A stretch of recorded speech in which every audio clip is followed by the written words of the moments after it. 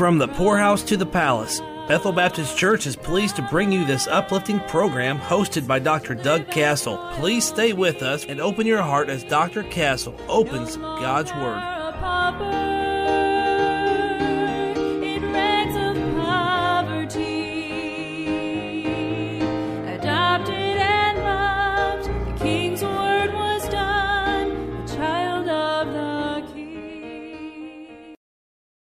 Well, we're pressing on in the life of King Uzziah, looking at the things that he accomplished, the type of character he had. We've talked about his faith. We've talked about his preparation. We've talked about his his balance. And I'd like to mention today a guy like him that was he was so diverse. He was one of those guys that whatever he put his hand to do, he did it and did it well. Again, with the military, with his army, with husbandry and farming, construction, felt loved by the people, loved by the family, even respected by the heathen, in all the different ways that he achieved in his life in balance and preparation. And can I say another extension of that is organization. You know, somebody who prepares and is balanced will be organized. There was no way that Uzziah could do all the things that he did as well as he did without being well organized. You know, some people do and excel very well at one thing. They can do one thing and do that one thing very well. Then you have others that are able to accomplish many things. And sometimes the difference between the two people is just simply the quality of organization. You know, some of the largest churches in America are pastored by men that are fair and some even poor at preaching. They're not large churches because the preaching is great, but they are well organized. Now, there are others that are, I'm not saying that if they have a large church and they're well organized that the pastor's always a poor preacher. That's not always the case, but I'm going to tell you, I've been in some large churches where the preaching was not that impressive, and you could hear much better from pastors in much smaller churches, and sometimes a smaller church. And again, it's not a church is not small because of a lack of organization in every case, but some cases it can be. Some cases it certainly could be. You know, he was the guy that did, as Paul told the church at Corinth, 1 Corinthians 14, he did all things decently and orderly, organized in an orderly fashion. People who are disorganized live a life that never accomplishes anything. They never finish one task. They have many things. They have lots of irons in the fire, and they can't keep the fire going, and nothing ever gets done. Several years ago, I read a story about Charles Schwab. Today, Schwab is known as an investment firm, but long before that, Charles Schwab was the president of Bethlehem Steel. And Charles Schwab wanted to increase his personal efficiency and the efficiency of his upper management executives. And at that time, Ivy Lee was a well-known efficiency expert in his day. This is well over 100 years ago. And he approached Charles Schwab and told him if he would give him 15 minutes with each of his executives, he would increase their production and their sales by 35% in 3 months. Schwab asked Ivy Lee what it would cost him. Ivy Lee said that it would cost him nothing unless it worked, and he said if it worked at the end of 3 months, Schwab could write him a check for whatever he thought it was worth. Schwab agreed, and the next day, Ivy Lee met with each executive, not for 15 minutes, but only for 10, and told each of them the same thing. He said, I want you to promise me that for the next 90 days before leaving your office at the end of the day, you'll make a list of the 6 most important things you have to do the next day and number them in the order of their importance.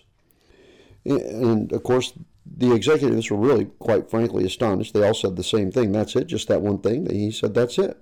He said, scratch off each item after finishing it and go on to the next one on your list. If something doesn't get done, put it on the following day's list.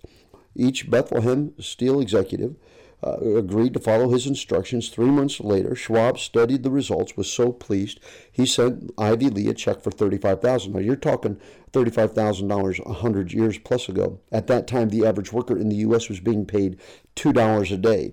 Schwab's check translated into more than 67 years' salary for the average worker on a 5-day work week for 52 weeks a year. It was a lifetime of wages.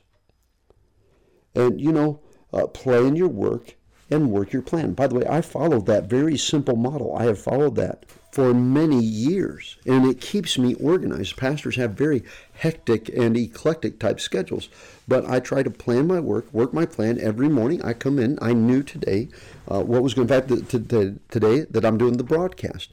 There was a day where I was thrown off, got to the office late, had an interruption, but I was already prepared in one thing, but I immediately had a plan to get certain things done today. There were certain phone calls that had to be made. There was producing these broadcasts had to be done, and some other things, and everything is being done on a very hectic day where nothing's going the way it's supposed to, and yet I'm getting the things done because I have a priority. I've made a priority. And let me just take one task at a time. Don't take something else on until you finish the rest. Everyone has things that are left undone at the end of the day, but you ought to be able to see things that have been accomplished at the end of the day, get something done. And I can tell you a lot about you if you let me in your workspace. Show me a man's office or a workshop, a toolbox, a garage, a wife's house, a child's desk at school. I'll tell you about their character. If you will learn to take things in order, you'll get better organized. Organize your time. If you will organize your time, you'll have an organized life. Organize your devotion to God, your workspace, your worship at church, and what you're involved in there, your Christian service, your family times. I'm not talking about robotics. I'm talking about getting things done, something done for God, and getting something out of life that's worth having. And that won't happen by accident. It will happen by preparation, balance, and organization. There are many people who are missing many wonderful opportunities in life, not getting anything done or near as much done as they could because they don't have a place for them, because their time is absorbed by idleness, or they're like a dog that is always chasing his tail and never getting anywhere. Sometimes people say, well, preacher, how do you do so many things and get so many things done? I don't watch television. I don't that hardly at all, and I have no social media life of any kind. By the way, without a social media life, I have a real life. And I'm not missing out on anything, and I don't care about the drama that gives me a headache anyway. Let me tell you something. It's called hard work. I'll not belabor this point because I labor over it much.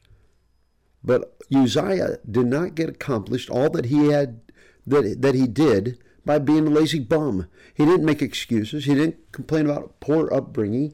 He didn't complain about being tired all the time and his bad back and missed opportunities and his social skills and inability. And he worked. He worked hard. I can't stand going to the store, seeing some skinny kid, 19, healthy as a horse, buying energy drinks on a welfare card to go sit down in the park with his fat girlfriend and do nothing. Talk about how they got to get these energy drinks so they can go sit in the park and do nothing. Uzziah was a guy that rolled up his sleeves and put on his work boots and went to work. And I don't believe that he was exceptionally gifted. I believe he was just diligent, a steward, a hard worker. Most talent comes by labor, not by natural ability. When God created a perfect man in a perfect garden environment, in the Garden of Eden, you don't find Adam having any super talent. He just did the things. He just did what he was given to do, and he did it well. And we can all do that. My time is gone for today. You join us tomorrow. God bless you is our prayer until our time again. No longer a pauper in rags of poverty. You've been enjoying the program From the Poorhouse to the Palace. Find Pastor Castle's Bible commentaries and other resources when you visit the website bbclinton.com. Archive broadcasts of this radio program are available at WYTJradio.com. Listen to the latest broadcast wherever you are, or catch up on what you missed whenever you want by subscribing to the podcast on Spotify, Apple Podcast, or Google Podcast.